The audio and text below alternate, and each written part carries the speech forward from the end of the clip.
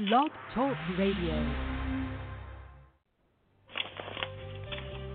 Welcome to Aging Younger Radio, the podcast that's all about disease prevention using natural health alternatives. If you're searching for natural solutions to staying fit and healthy, you've tuned into the right place. Your hosts are David and Stephanie Tippie, two naturopaths with the advice and recommendations you need to steer clear of the modern medical mess created by Big Pharma. Today, more than ever, health is wealth, and on Aging Younger Radio, you'll get the tools and info you need to be the wealthiest person in town.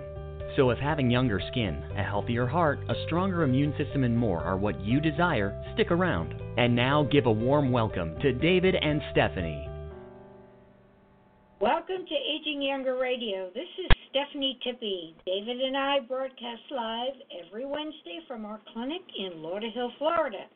You can reach us at 954-742-4430, and you can visit us online at agingyounger.net. Yes, welcome to Aging Younger. I'm David Tippie, and we're actually going to get involved again today talking about the Big Pharma mess.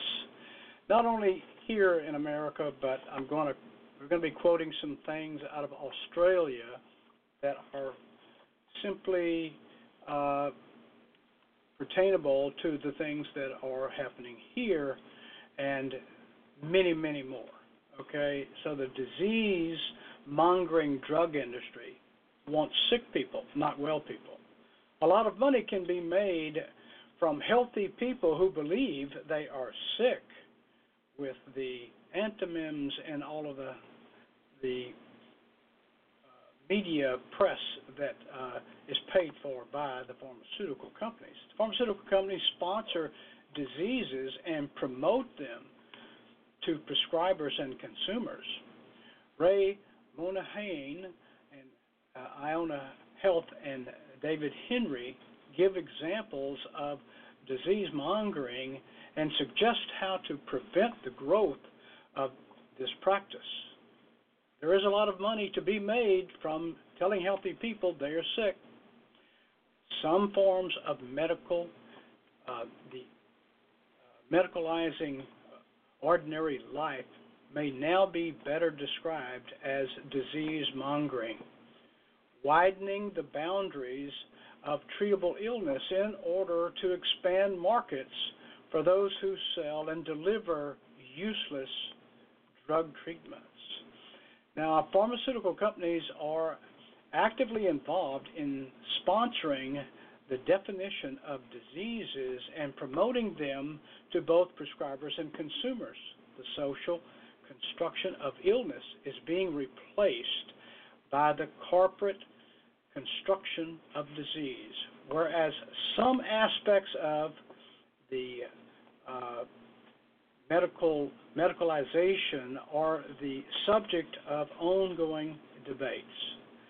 The mechanics of corporate-backed disease mongering and its impact on public consciousness, medical practice, human health, and national budgets have attracted limited critical scrutiny. Within many disease categories, informal alliances have emerged, comprising of drug company staff, doctors, and consumer groups. All are engaged in raising public awareness about underdiagnosed and undertreated problems. These alliances tend to promote a view of their particular condition as widespread or as serious and could also be considered treatable, because these disease awareness campaigns are commonly linked to companies' marketing strategies, which they operate to expand markets for new pharmaceutical products.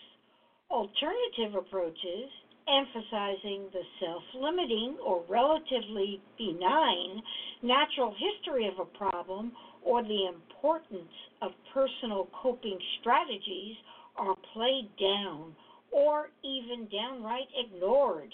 As the late medical writer Lynn Payer observed, disease mongers, well, they gnaw away at lower self-confidence.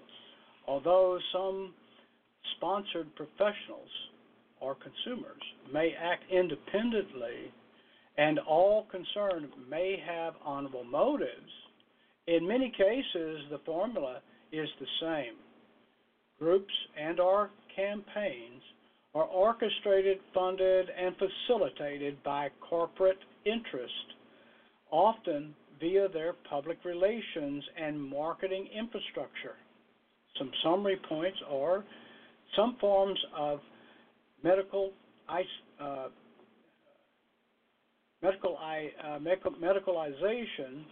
may now be better described as disease mongering, extending the boundaries of treatable illness to expand markets for the sales of new drug products. Alliances of pharmaceutical manufacturers, doctors, and patient groups use the media to frame conditions as being widespread and severe, certainly a lie, but it makes them money. Disease mongering could include turning ordinary ailments into medical problems, seeing mild symptoms as being serious, treating personal problems as a medical problem, seeking risks as diseases, and framing prevalence estimates to maximize potential markets. And finally, corporate-funded information about disease should be replaced by independent information researched by non-associated companies that will not gain from the other founding company for the testing company's findings. A key strategy of the founding company alliances is to target the news media with stories designed to create fears about the condition or disease and draw attention to the latest treatment, which they make huge profits in providing. Company-sponsored advisory boards supply the independent experts for these stories. Consumer groups provide the victims, the public, and public relations companies provide media outlets with the positive spin about the latest breakthrough of medications. An iatrogenic illness is an illness that is caused by a medication or by a poor practicing physician. Inappropriate medicalization carries the dangers of unnecessary labeling, poor treatment decision, iatrogenic illness, and economic waste, as well as the opportunity costs that result when resources are diverted away from treating or preventing more serious disease.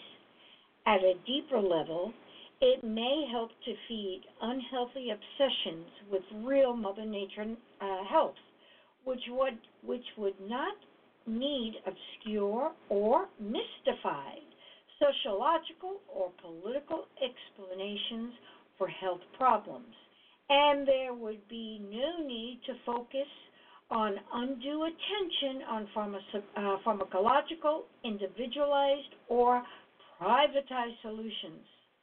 The drug companies have the control over the health insurance system.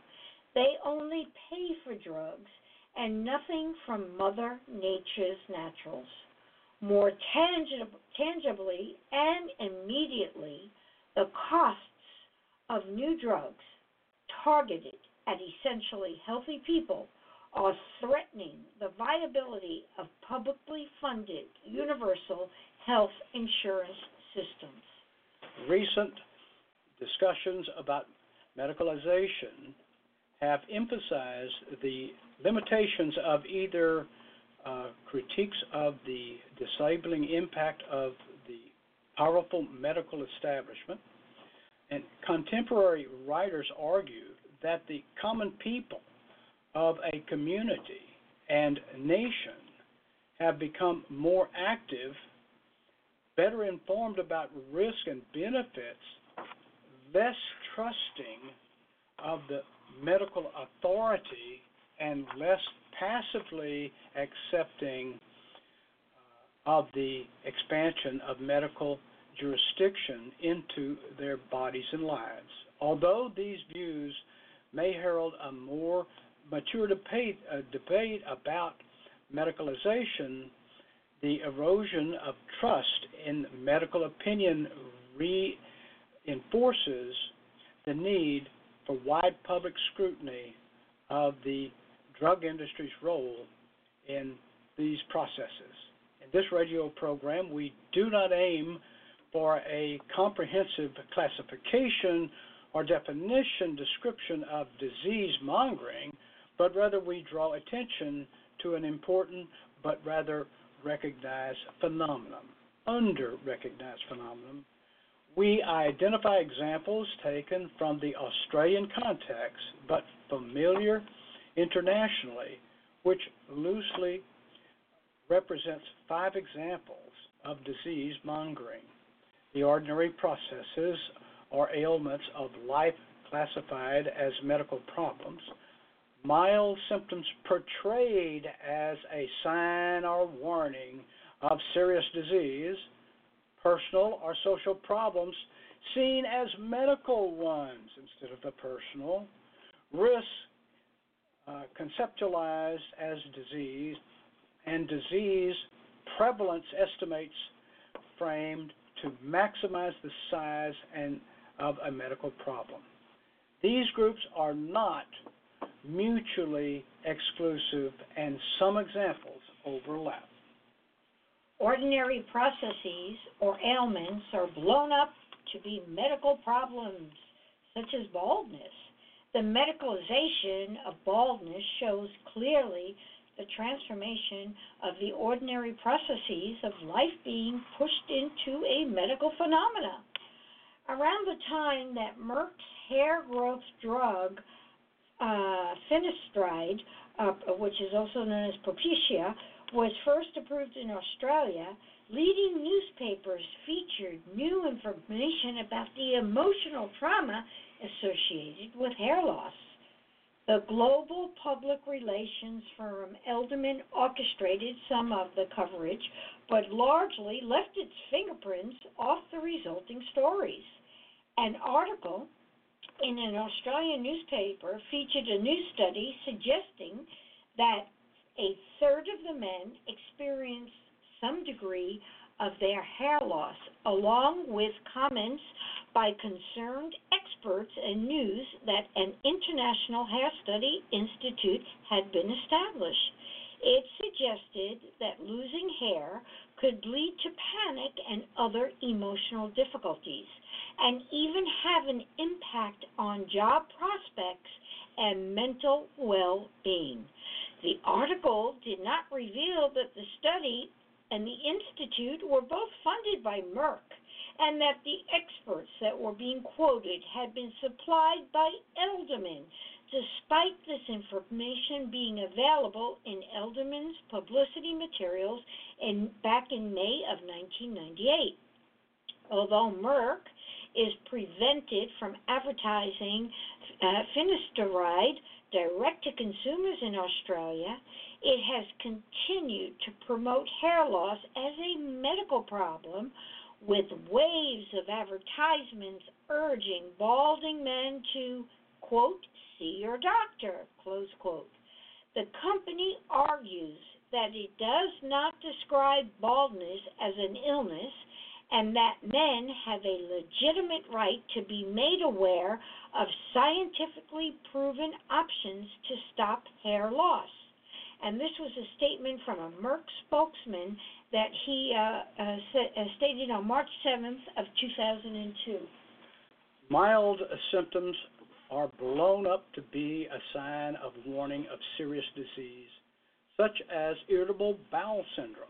Irritable bowel syndrome has long been considered a common functional disorder and a diagnosis of exclusion, covering a range of symptom severity, yet it is currently experiencing something of a global makeover without question, many people with the condition are severely disabled by their symptoms, but the arrival of the new profit-making drug has seen manufacturers seek to change the way the world thinks about irritable bowel syndrome.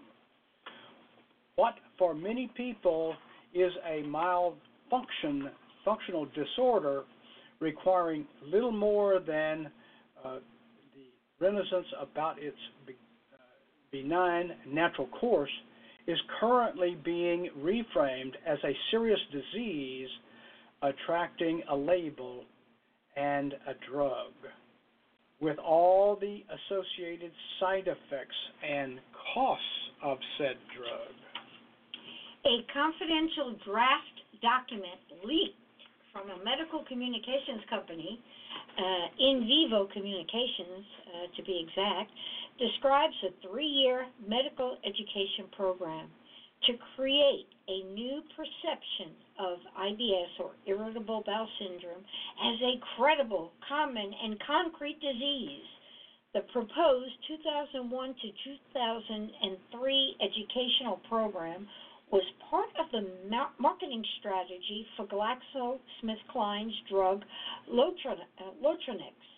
Now, In Vivo is one of the handful of companies specializing in corporate-backed medical education, and the leaked plan provides a rare insight into the highly secretive world of drug promotion, with its new emphasis on shaping medical and public opinion about the latest diseases to enhance the sale of drugs. According to these documents, the education program's key aim is this, and I'm quoting now: IBS, irritable bowel syndrome, must be established in the minds of doctors as a significant and discrete disease state, close quote. Patients also need to be convinced, and this is a quote too, they need to be convinced that IBS is a common and recognized medical disorder, close the quote. The other main messages are about promoting the new clinically proven therapy, Lotronix. The first step is to set up an advisory board comprising one KOL, the key option leader, from each state of Australia. Its chief role would be to provide advice to the corporate sponsors or current opinion in gastrointestinal olology and on opportunities for shaping it. Further work would include developing best practice guidelines for diagnosing and managing irritable bowel syndrome and attending overseas meetings. Another strategy was to produce a newsletter in the pre-launch period to establish the market and convince the specialized market that the condition is a serious and credible disease. For general practitioners, In Vivo recommends a series of advertorials in leading medical magazines featuring interviews with members of the company's advisory board because the official license and board members is invaluable. They must be trusted in the reassuring general practitioners that the material they receive is clinically valued. Other groups to be targeted with promotional material include pharmacists, nurses, patients, and medical foundations, described as already having a close relationship with In Vivo. A patient support program was also planned for in 2002 and 2003 so that GlaxoSmithKline would reap the loyalty dividend when any competitor drugs started to kick in. Although billed as a medical education plan, the in vivo document is clearly part of the electronics marketing strategy. One clause explicitly stipulates that all publications and manuscripts must be approved by the drug company's marketing, medical, and legal departments. The document also makes clear the media's role in changing public perceptions about IBS, or irritable bowel syndrome, stating that PR, public relations, and media activities are crucial to a well-rounded campaign, particularly in the area of consumer awareness. And that is a direct quote from their documentation. Whatever the integrity or competence of the professionals or consumer advocates involved, and without seeking to minimize the importance of the disorder for some individuals, this plan shows that staff and organizations sponsored by a drug company are helping to shape medical and public opinion about the condition that company is targeting with its new product. Although GlaxoSmithKline has argued that its sponsorship of education can improve doctors' prescribing habits, and this was published in Personal Communication, March of 2002, the conflict of interest is quite obvious and potentially dangerous. Self-evidently, the drug company's primary interest will be shaping opinion about irritable bowel syndrome in a way that will maximize sales of its medication. In this case, the proposed campaign was stopped because of the withdrawal of Lotroxanex from the market after reports to the U.S. Food and Drug Administration of serious and sometimes fatal adverse reactions and side effects.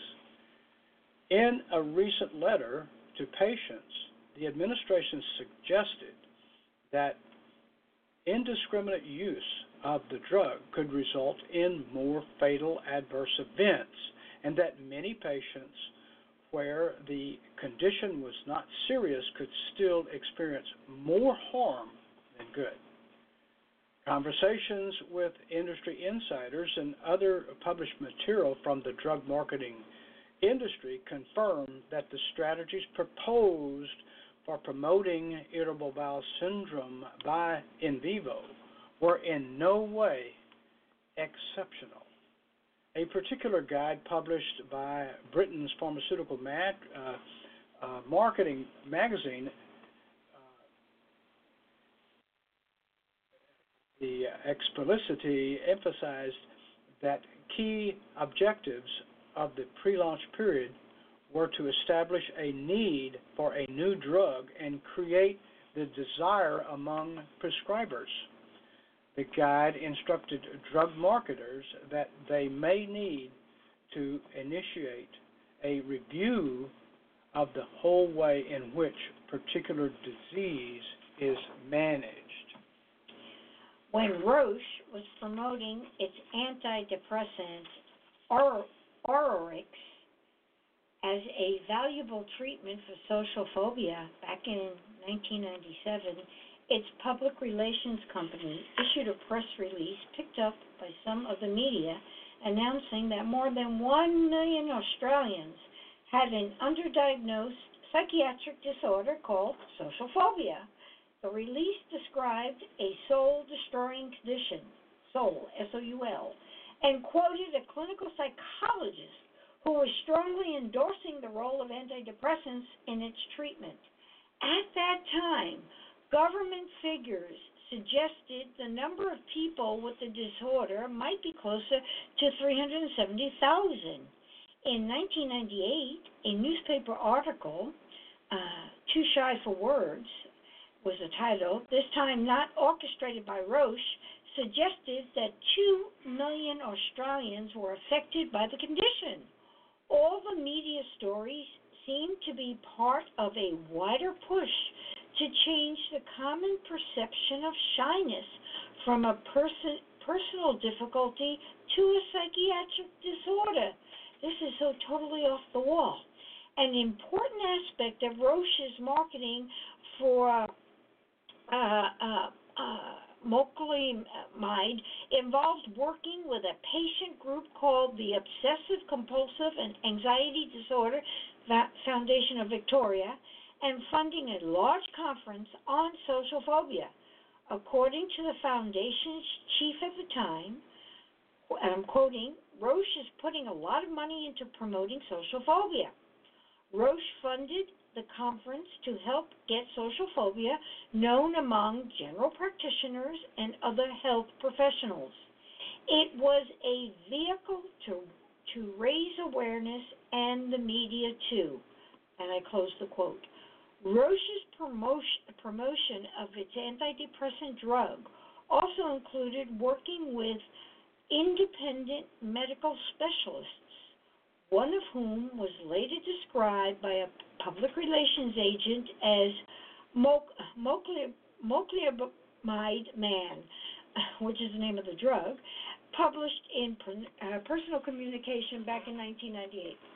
Pharmaceutical Marketing Practical Guide signed out the promotion of social phobia as a positive example of drug marketers shaping medical and public opinion about a disease by stating that you may even need to reinforce the actual existence of a disease and or the value of treating it. A classic example of this was the need to create recognition in Europe of social phobia as a district clinical entity and a potential of antidepressant agents such as the moclobemide to treat it, said the industry guide. The guide went on to say social phobia was recognized in the U.S. and so transatlantic opinion leaders were mobilized to participate in advisory activities, meetings, publications, and etc., to help influence the overall belief in Europe. The medicalization of human distress seems to have no limits. A senior Roche official recently conceded that company promotion exaggerated the prevalence of social phobia in Australia. A lot of disease estimates are blown out of proportion. The marketing people always beat these things up, said local managing director Mr. Fred Nadajaran in his news article. Most of all man-made pharmaceuticals now in use were originally derived from natural sources. Sources could be patented, and therefore no huge profit margins could be created. When natural Mother Nature is used to treat a disease which has been shown to work for many thousands of years, that industry is attacked. Well, to our valued listeners, thank you very much for joining us. We hope that our show has given you some insight as to how the medical pharmaceutical sickness industry works on getting people to change their minds and mindset and hope that they will steer away from Mother Nature into the medical pharmaceutical sickness industry. We will be back on the air next week, same time. Please join us. Until then, I want to say thank you all. God bless you all, and have a healthy, aging, younger week. David and Stephanie truly hope you enjoyed today's podcast and learned a lot of excellent information about how to stay healthy naturally. Like the old adage says, an ounce of prevention is worth a pound of cure, and with the information you've learned today, you can put prevention to work for you right now. By the way, if you want one-on-one help and advice from Stephanie and David, you can call them at 954-742-4430 or visit their website at www.agingyounger.net today. Thanks for joining us on Aging Younger Radio. Here's to your health, naturally.